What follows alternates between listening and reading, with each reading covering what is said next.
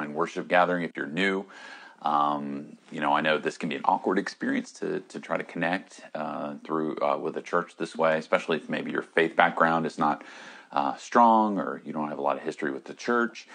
So we want to thank you for tuning in today. Thanks for taking time to get connected. And for all of you that are regulars at Koa Brookline, hang in there. This is important.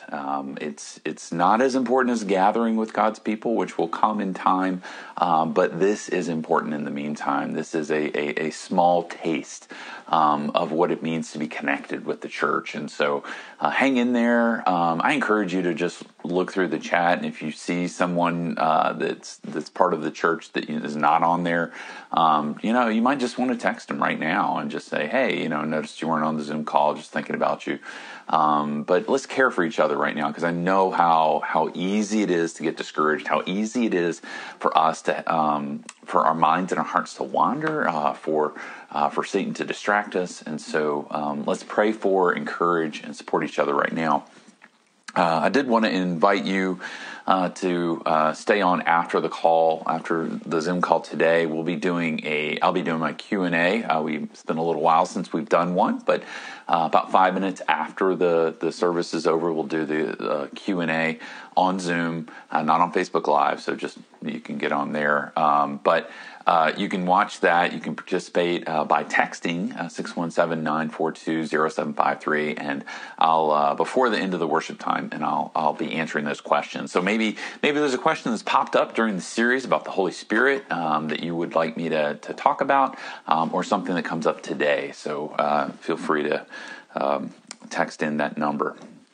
All right, so you can open your Bible to Acts chapter 1. So we're in Acts 1 today. While you're turning there, I don't know how many people actually know this, but I grew up on the water on a small river off the Chesapeake Bay. Don't think it was glamorous. I lived a mile down a dirt road in a very small county that was very rural, so it wasn't this glamorous area. But I grew up sailing. Actually, I grew up on the water in a lot of ways. We had a little skiff and a little powerboat, and then a sailboat.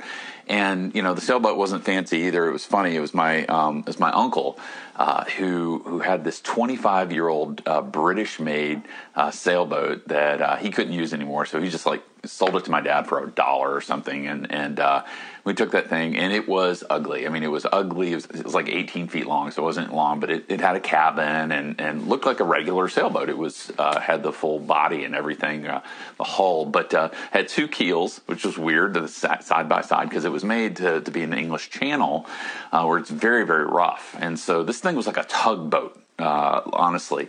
And I learned to sail on this boat. And it was terrible if there was no wind or just only a slight wind, because it was so heavy. It took a lot to get it moving. But it was a blast when the wind was blowing, when there was a strong wind, because you couldn't turn this thing over in a hurricane, I think. But anyway, when we sailed, it wasn't a big boat, so it didn't have a wheel to steer like what do you imagine or see a lot of sailboats with. It had what's called a tiller that was attached to the rudder, and the tiller is just basically this long pole that is attached to the rudder that goes out the back of the boat, and you would hold this tiller to steer the boat. And one of the interesting things I learned about sailing over the years with that boat was that sailing is really a lot about feeling.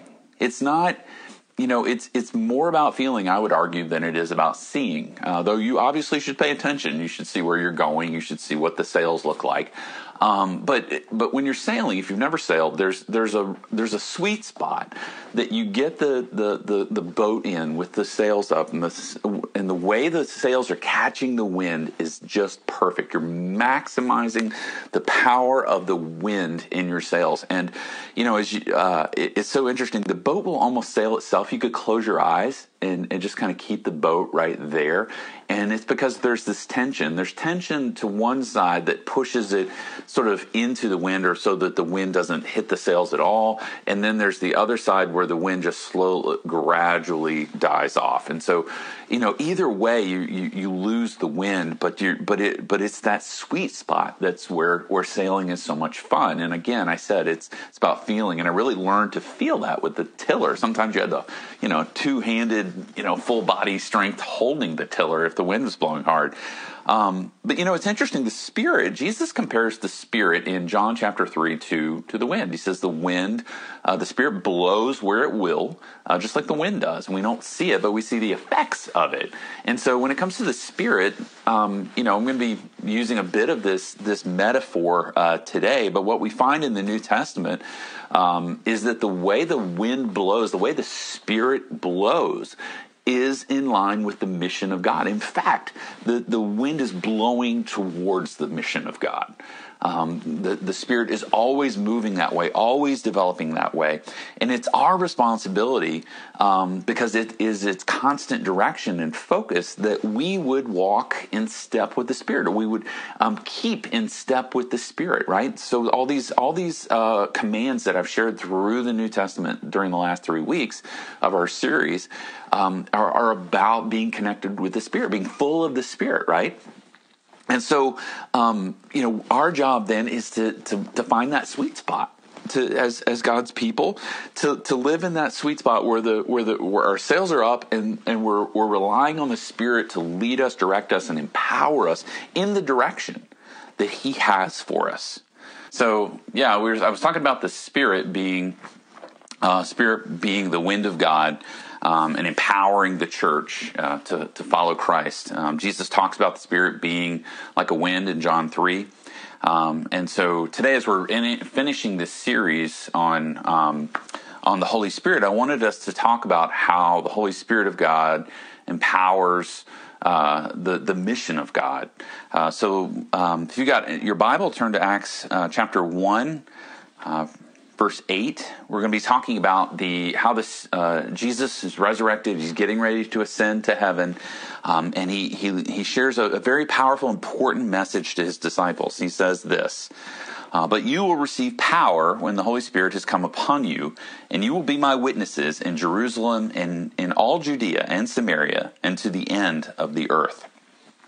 And so this message is really why Koa exists today. This is the message of the Spirit of God empowering the mission of God for the last 2,000 years, beginning back in the book of Acts, and then continuing through today. You and I are part of this mission. If you are a Christian, if you have come to faith in Jesus, if you have experienced the power of the gospel in your own life, that is because the mission has reached you, because the power of the Spirit of God has taken the gospel to people who took it to people who took it to people who took it to people who took it to you. And so we exist very much today in line with this mission. And today I want us to look at, in this one short verse, to highlight the purpose, the power, and the program of the Spirit here.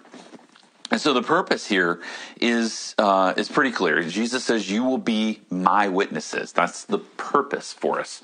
You and I will be witnesses of Christ. Jesus told his disciples that they were going to tell other people about him. He said, you have seen me, you have walked with me, you have experienced grace from me, you saw me die on the cross, you saw me rise from the grave, and you're going to go tell people about this. And they are going to experience new life through the forgiveness of their sins and faith in this gospel message. And this is the most important message in human history. This is a message that, you can miss out on a lot of things in life. I have friends, some of you, are not on social media at all. You have zero presence on social media. And, some people would say, "Oh, you're missing stuff. You're missing something." Well, you probably don't think you really are. Or you maybe, and in fact, you probably aren't missing a ton. And so there's things in life that you can miss out on, but the opportunity to hear and respond to the message of the gospel is the single most important thing in the heart of God, that people would have the opportunity to hear and respond. So we're called to be witnesses, being a part of the church means stepping into this purpose, that this purpose is yours. It's not just like generically given to the church. It's given to us individually. And it means you and I putting ourselves in the middle of what God's doing in this world. Not just right now, but since the very beginning, as Adam and Eve sinned and rebelled against their Creator and fell into sin, and God created a plan of redemption there, promising Christ and then sending Christ. And now that message of restoration, that message of redemption and restoration goes out to the world, and it has reached us. And for you and I, it means telling other people how the gospel has impacted you. It is the purpose that we have in the Spirit of God. And I realize when you talk about that, especially in this world, we talk about sharing the gospel. We talk about being witnesses, or we talk about living on mission. Well, in your case, in my case, we are called to be witnesses, not to be and that means telling others the story of what Jesus did for us. If you're a Christian at some point in your life, whether it was even through your parents as a young child, the gospel came to you and you were given hope. You were given, new life in Jesus. And being able to tell others about that new life is what it means to be a witness. And I have to say this, how much pressure does that take off us in this world, right? You might be thinking, I don't know if I have all the answers. I don't have a dramatic story. And our culture will question a lot of things. They'll ask, well, I don't believe in God, or I don't know why, I don't believe in the evidence of Jesus, and that's fine. And I realize that there's a place to talk about that and address that. But one of the interesting things about our world is they will not question your own experience. It's the one rule, right? If you tell people, listen, there was a point in my life where I believe I met Jesus, and my heart was changed, and I experienced love like I never had. I experienced grace. I experienced forgiveness. I experienced a cleansing. I was given a living hope, like a real hope. And there was a darkness in my life, and then there was light in my life. And now I believe I live life walking with and knowing Jesus. So, no one can look at you. I mean, they might, but really it's the one rule in our culture is to not question someone else's experience. But being a witness can be telling others what Jesus has done for you, what Jesus is doing in you. And this is part of our purpose for every Christian, to be a witness of Jesus with our words and with our actions. And I say those two go together. There's a terrible rumor going around that St. Francis of Assisi once said, preach the gospel, use words if necessary. Not only did St. Francis never say that, St. Francis was actually part of a preaching order of monks. And so he was known for preaching, for telling others about Jesus. So this idea that you could live your life in such a way that without any words at all, that other people will fall down at your feet and cry out, I need Jesus. Tell me about this man. It's not going to happen. Not only is it wrong biblically, but how much pressure is that on you? How much pressure is that on me? That somehow we're supposed to live so perfectly that other people would be compelled to ask us about Jesus. And so the good news is that our life and our message, the call to declare and display the gospel go hand in hand. So let's take, if you're an engineer, your purpose in life is not to be an engineer. That's your vocation. That's part of your calling. But your ultimate purpose in life is to live for the glory of God by declaring and displaying the gospel for others. If you're a Christian, your call that incorporates everything. This is the beauty of it. Your family, your money, your free time, your work, all of that. So when you go to be an engineer, you go to work hard. Do a good job. Respect your boss, even if she's a jerk or he's a jerk.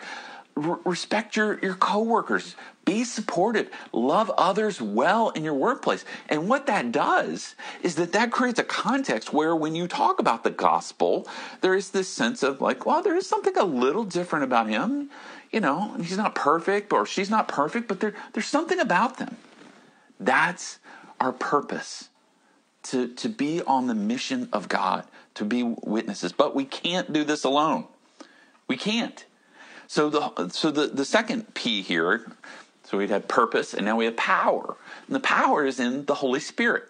The Holy Spirit comes to us and gives us the power of God. Verse 4 says, Jesus told the disciples in Acts 1:4, stay in Jerusalem. Don't go. Don't leave Jerusalem. Stay here because you're going to receive the Holy Spirit. And what he wanted to do is not just make sure that they didn't miss being there for the Holy Spirit when he was poured out, but that they wouldn't miss the fact that they can't go do what they're supposed to do without the Holy Spirit. We can't live out this mission. We can't be faithful witnesses. There will always be some reason, some pressure, some outside force or inside force that gets us off track. If we're sailing, we're gonna steer one way or the other. Only the power of the Spirit of God can keep us in that sweet spot. So Jesus said, "You will receive power when the Holy Spirit has come upon you." And this is what happens in Acts 2. We talked about this a few weeks ago, so we looked at the end of Acts 2 and the sort of the fruit of all of this. But Acts 2 is the story of the original disciples and apostles, 150 or so, being together in Jerusalem during the Feast of Pentecost, where there were hundreds of thousands of visitors, plus the population of the city. Some estimate as high as 1 million people in the city of Jerusalem at the beginning of Acts 2 for this Jewish festival. And yet, and there, God poured out his Spirit on these 150 people in flames of fire, and each of these these disciples and apostles began going out and preaching the gospel in a foreign language that they had no previous knowledge of, like perfect, fluent German, or perfect or fluent Chinese, or perfect or fluent Swahili. It was this perfect interpretation, a perfect gift of speaking the gospel in a foreign language. And the reason why is because there were people from every known part of the world there. And they heard the gospel in their own tongue. And what Acts 2 tells us is that thousands of them heard the gospel, experienced the power of the Spirit to give them new life in Christ, and they were baptized and brought into the church.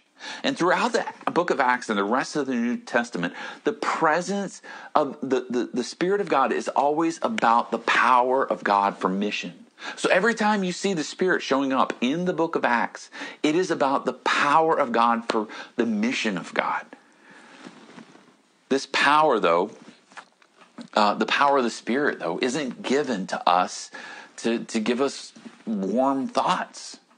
The power of the Spirit isn't given to us so that we would feel better about ourselves. The power of the Spirit is not given to us so that we can simply be comfortable, or that we could achieve our life dream or or what we think is our life purpose. No, the power of the Spirit is in our lives that we might display and declare the gospel for others. So the Spirit is inherently the Spirit of Jesus, and Jesus was never about himself, was he? He was always about the glory of God. He laid his life down for the good of others. So the Spirit, when our sails are full, are blowing us out of ourselves, blowing us out of our own selfishness, our own self-centeredness, our own getting caught up in our own needs, and gets us focused on serving others in the gospel. Now, I realize you might be sitting here and still thinking, I just don't know that I can be on mission. I don't know that I can tell someone else about Jesus. I've never done it, or I only did it once when I was a teenager, and we were at a youth camp, and I just remember talking to this other kid about it, and so there's this fear. Maybe you're a newer Christian. You're like, I don't know how to do this. I don't know how to share the gospel. But I want to encourage you. It's not about you. It's not about how smart you are. It's not about how gifted you are. It's not about having a dramatic story that makes you effective in sharing the gospel. No, what makes you effective in sharing the gospel is the power of the Spirit of God. The Spirit of God living in you, empowering you to go and tell other people about Jesus, to talk to them under the Spirit's guidance and wisdom.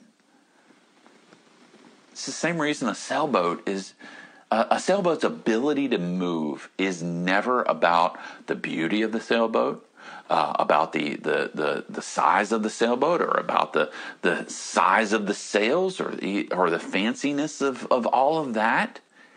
It is ultimately about getting in the wind. And so whether it is a little skiff sailboat, or, a 75-foot sailboat, they all sail the same way. The wind. It's the power of the wind, not the sailboat. The sailboat can't go anywhere on its own. It has no power without the wind, right?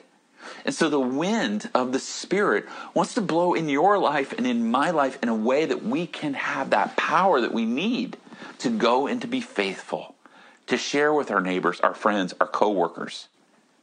What if we owned this purpose and experienced the power of the Spirit? What might it look like for you to let the Spirit of God blow in your life, giving you the power to share the gospel with others? What if during this crazy time of COVID, where we feel our entire lives are defined by COVID, right? And our purpose is to get through COVID. But what if rather than letting all of that be what determines us, the Spirit of God kept us on the mission of God? That in fact, during this time, maybe God's given us unique opportunities to be a witness, unique opportunities to talk about Him, not telling other people, hey, you know what? My life is completely awesome and incredible right now, because, COVID doesn't have any power over me, and I follow Jesus. That's not the point. In fact, I would argue that right now, telling people that life's hard, telling others that, hey, you face discouragement as well, and feel isolated, but you find the Spirit of God helping you. You find the presence of Jesus in your life helping you. You find the Spirit of God working through the people of God to help you. You are now testifying. You are now witnessing to what Jesus has done in your life and is doing in your life. How many people will Koa talk to this week? There's 100 screens on this call and on Facebook right now altogether, with several people on each screen, 250 people, maybe including kids, on this as part of Koa, right? But how does that multiply this week in terms of who we're connected with? Who's in our circle? Who is the Spirit of God leading us towards? And I want to encourage you. Listen, you don't decide this on your own. You pray. You ask the Spirit of God. Just like in the book of Acts, like in Acts 13, the Spirit guided and spoke to the church at Antioch and said, set apart Saul and Barnabas for mission. The Spirit of God wants to guide you. He's not hiding this. He's not saying, okay, here's the power tools. Now go out there and do some stuff. No, the power is not just the power to do it. It's the power to do it right. It's the power to do it with wisdom. It's the power to do it with discernment. And so the Spirit of God gives the power of God for the mission of God. And that's this final point I want us to hit, is that this program, the mission of God, is to the ends of the earth. Jesus says, you will be my witnesses. That's the purpose, in Jerusalem, in all Judea, and to the ends of the earth. So the program is to the ends of the earth. Jesus has literally rolled out the program for the next 2,000 years and beyond. This is this little message here, Jerusalem, Judea, to the ends of the earth, is the outline for the book of Acts. You can follow this through the book of Acts. Jerusalem, the city they were all in, Judea and Samaria, larger regions around them, and to the ends of the earth as the gospel begins to spread.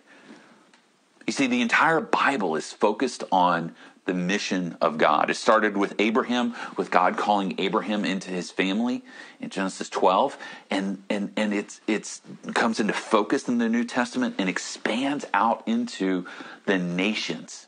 And in fact, what we see when we look at Acts chapter 2, What started with 150 people, when the gospel was spread, when the gospel was spoken in other people's languages, the gospel, it lists the different nations and people that are here. And I think we have a map that should be up on the screen in just a second. But this is a map of all of the nations and peoples, the areas that were represented in Acts chapter 2. And you see all of these different sections. You see all the way over in Rome, and you see all the way over into East Asia and the Arabian Peninsula and into northern Africa and Libya and Egypt. All of those regions were present in the book of Acts chapter 2, when the Spirit was poured out. And we see this rolling out through the rest of the book of Acts, through after the persecution of Stephen in Acts 7, there was persecution that broke out in Jerusalem, and those Christians left. Many of them moved out of Jerusalem and went to Roman cities around the empire, taking the gospel with them. And then in Acts chapter 8, we see Philip, God leading the deacon Philip to go under the direction of the Spirit, to go to a certain road and meet an Ethiopian eunuch and share the gospel with him and baptize him. And then that Ethiopian eunuch left and went back to Ethiopia with the gospel. So this is the message. This is what has happened. This is why we exist as a church today. Early Christians were faithful no matter what the challenges were. Many of them were persecuted. Many of them faced death, and yet were faithful in declaring the gospel. And here's why. Because they believed that sharing the gospel was a normal part of the Christian life. That they had been given the message of eternal life. And that to not share it is to rob other people of the opportunity to hear and respond. It's to actually hate other people. It's to say, I don't care what happens to you. I have eternal life. I have hope. I have meaning and purpose. And I just don't believe you need to hear that or that it's important that I tell you. No, the early church believed that it was part of everyday life to tell others what they had done. In Acts 4, we see crazy thing happened where the disciples were arrested for preaching and sharing about Jesus, and they were beaten. And this council, they said, we don't go and preach about Jesus anymore. And it's amazing. After they were beaten and they left, it says they were rejoicing that they had been counted worthy of suffering for Jesus. And then they went and preached Jesus. Now let me ask you a question. What in the world causes someone to do that? What in the world fills someone in that way that they would go after being beaten, rejoice over that, and then go preach? The Spirit of God filling them with the power of God for the mission of God. And we see this in our world today as Christians are being persecuted all over the world. You can read about Nigeria and what's happening there right now among our brothers and sisters in Christ. You can hear about places in the Middle East. A few years ago, I got to meet a pastor from Turkey that I just felt like I was talking to somebody from the New Testament. Here's this Turkish pastor and who'd become a Christian, and he was sharing the gospel, and he had started this church, and he had 50, 60 Turkish people who would come out of Islam and come to experience grace in Christ, and God was working. And so and some police officers, they grabbed him and they told him he needed to stop doing this. They said, "You're going to end up getting killed if you do this." And you know what he said? He told me this out of his own mouth. He said, I told him, "You can't threaten me with glory." I'm like, what is that? That sounds an awful lot like Paul saying in Philippians 1, to live is Christ, to die is gain. So think about the power that gives you as a follower of Jesus, that you have no fear of man. That doesn't mean you go out and treat people mean. Just the opposite. You love them, but you're not dependent on them liking you. You're following Jesus, and you're trusting the power of God to do what the Spirit of God to do what the Spirit of God does. The Spirit of God has been active, and the church stands today as the largest, most diverse movement of humanity that this planet has ever seen. right? Acts 2, all these nations. Today, the gospel, don't buy the lie that somehow that's fed to us here in the West, that Christianity is on the decline, it's falling apart. Listen, nominal Christianity is dying in the West. Those who had like a nominal commitment, it's dying. Right? That middle group of people who kind of went to church occasionally, but really weren't following Jesus, that's dying. The group that actually goes to church on a regular basis is fairly consistent right now. So what's happening is our country is going two ways. It's becoming more secular and more Christian. So people are moving. But around the world, the gospel is blowing up in Africa right now. There are nations and areas where the gospel is really moving. There's places like China where it's a closed country. It's a communist government. They're persecuting, arresting Christians, shutting down churches, and the gospel just keeps going. India, it's growing in tremendous ways. Places in the Middle East. The fastest growing national church, you may have heard me say this, but the fastest growing church in any nation as a percentage of that nation, that population, the fastest growing church is Iran. Iran is seeing thousands of people come to faith in Jesus and experiencing new life in Christ. The second fastest growing is Afghanistan.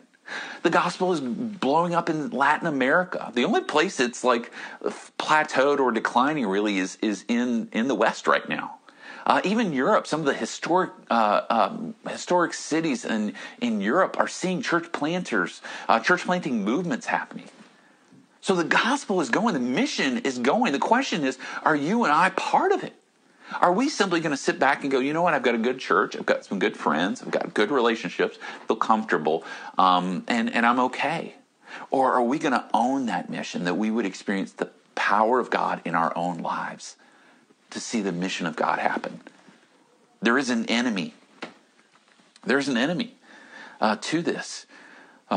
We've talked about this spiritual battle over the last few weeks. Listen, there's nothing higher on the agenda of Satan than to keep the gospel from going forth. He hates to see the gospel take root in someone's heart and to see them reconciled to God and given new life. He hates that. And so why not make deterring, distracting, discouraging Christians from sharing the gospel the highest priority he has?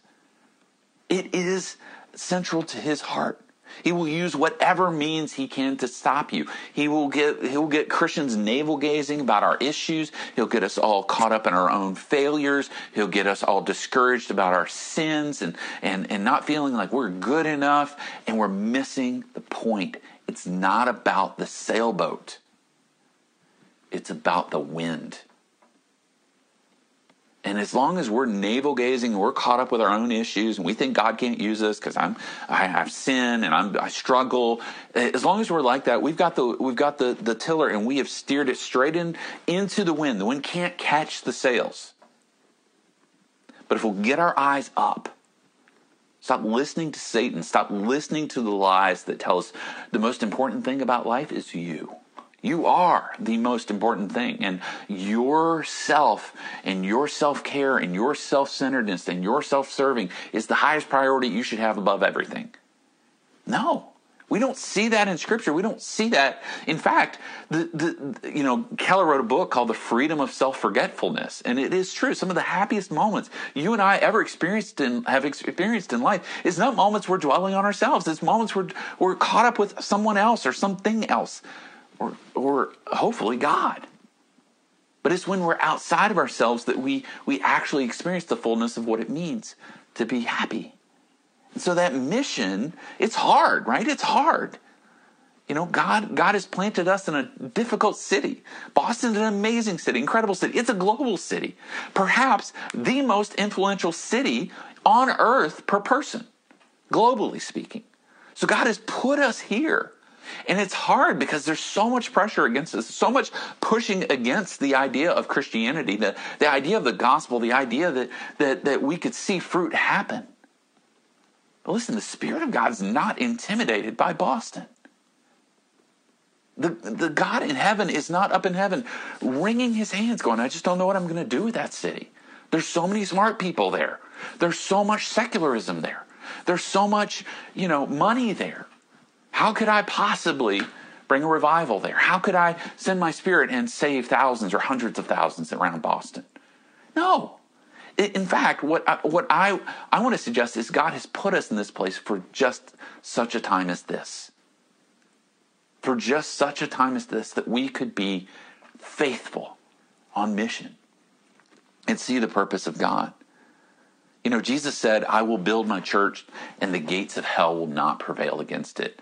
You know, one of the interesting things about that imagery, and it wasn't until several years after I'd read it and even studied it that someone said this. They said, you know, gates are not an offensive weapon. Gates are a defensive weapon. You've never seen a war movie, you know, where one side is advancing on the other and they've picked up a gate and they're running at the other side. No, gates are for defense. And what Jesus is saying is, I will build my church, not you. I will build my church through the Spirit of God, the power of God, and that the gates of hell will not prevail against it. The gates of hell will not stop it. The gates of hell will not be able to keep the kingdom from going forward. God has given you and I, through the Spirit, Jesus has promised us the gates of hell won't stand. He's given us the ability to go against Satan, to go and punch him in the face and say, you don't get to keep all of these people in darkness. You don't get to keep all of these people in bondage to their sin and to death. You don't. The gospel is powerful. The Spirit of God is powerful and has invited us into being a part of that. So we go, not because we're awesome, not because we're strong, but because the power of the gospel is strong, because Jesus has promised, I will build my church. So we go in his power and his purpose. You know, I believe God called our family to Boston back in 2008.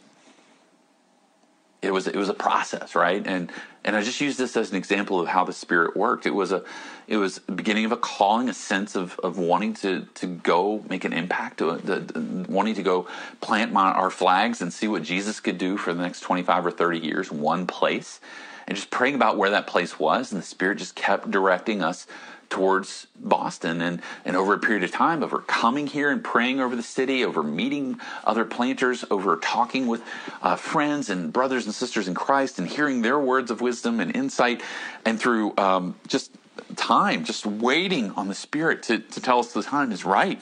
I believe this. I believe the Spirit of God led us to this city to be on mission, but it's not easy.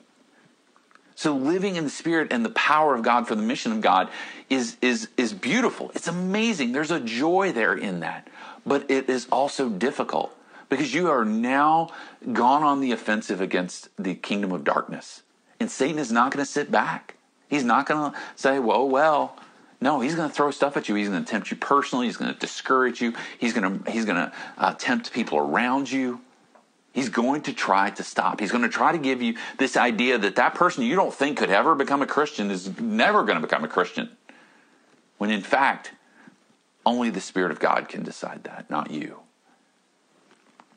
Through all these hard times, sending out 7 churches and 7 core teams. I was counting the other day. I think it was around 200 people that we've sent out over the years to be core teams in new churches. It's hard. It's hard to say goodbye to so many leaders and elders and CG leaders and covenant members over the years. It's hard. It's difficult, right? It's challenging. But God reminded me at the 10th anniversary as we celebrated, as we thought about people who met Jesus, as we saw how the mission has moved forward through planting of churches and new community groups around the area. And as I reflected on the community that God's building at Koa, the community here that's diverse, that has a lot of differences, and there's difficulties in all of this, right? But that through this, the Spirit has worked. And God encouraged my heart, reminded me that we're right in the middle of the mission of God. And it's our job to stay on that mission. It's our job to to take the tiller and steer it into wherever the Spirit's leading. And let the power of the Spirit take us. Through all this mess and difficult times, I've tried to steer the boat myself. I've grabbed the wheel, admittedly, over the life of Koa or my own life, and grabbed that, tried to steer the boat where I think it should go instead of letting the Spirit guide. And if I could stick with that metaphor as we close, I want you individually, and I want us as a church to really find that sweet spot of the Spirit, of walking in the Spirit, the wisdom, the direction, the power of the Spirit. But it's not going to happen because the elders decide to do it. It's not going to happen because the staff or the CG leaders decide to do it. No, we can only move as a church in the Spirit of God, in the power of the Spirit, if we individually own that together. And so, as I was thinking about and praying about how to close this series out, it's been a good series. It's been really good for me personally, dwelling on the Spirit the last 4 weeks. And I thought to myself, how would God want me to end this? And I ended up going back to a story in 1 Samuel. It's in the beginning of early in 1 Samuel, that Samuel was a small boy, and he was living in the temple at the time. He was serving or in the tabernacle, and he was serving under a priest named Eli. And Samuel lay down one night, and he heard his name called. And so he hopped up and he ran to Eli and said, "Did you call me?" And he said, "No, I didn't." "Go lay back down." So he went and lay back down. Happened again. A third time he comes back to Eli, and Eli says, "I think that's God calling you. Go back, lay down, and when you hear God speak, you say, 'Speak, for your servant is listening.'" And that's how I'd like for us to end this series today, is to ask the Spirit to speak, to actually pray and say, "Spirit, speak, for your servant is listening." And maybe you're not in that place right now in your own heart to do that, but I would encourage you, if you can't do that right now, take time to do that later today or this week at some point. But I want to challenge you, because I think as we would each individually surrender and listen to the leading of the Spirit, that we collectively as a church will find that sweet spot the Spirit has for us, and the power and the mission of God will happen. Let's pray.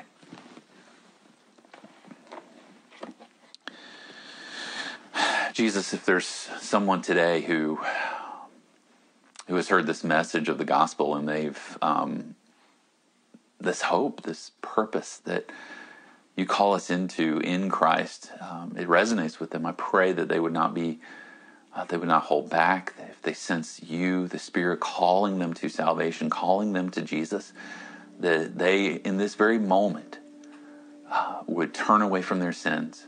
They would repent. They would ask for forgiveness. They would look to Jesus, and they would ask Him to fill them with the Spirit.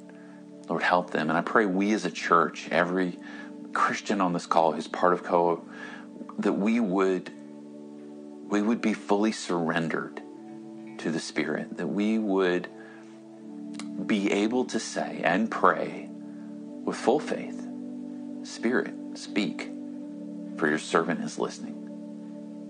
In your name, Jesus, we pray. Amen.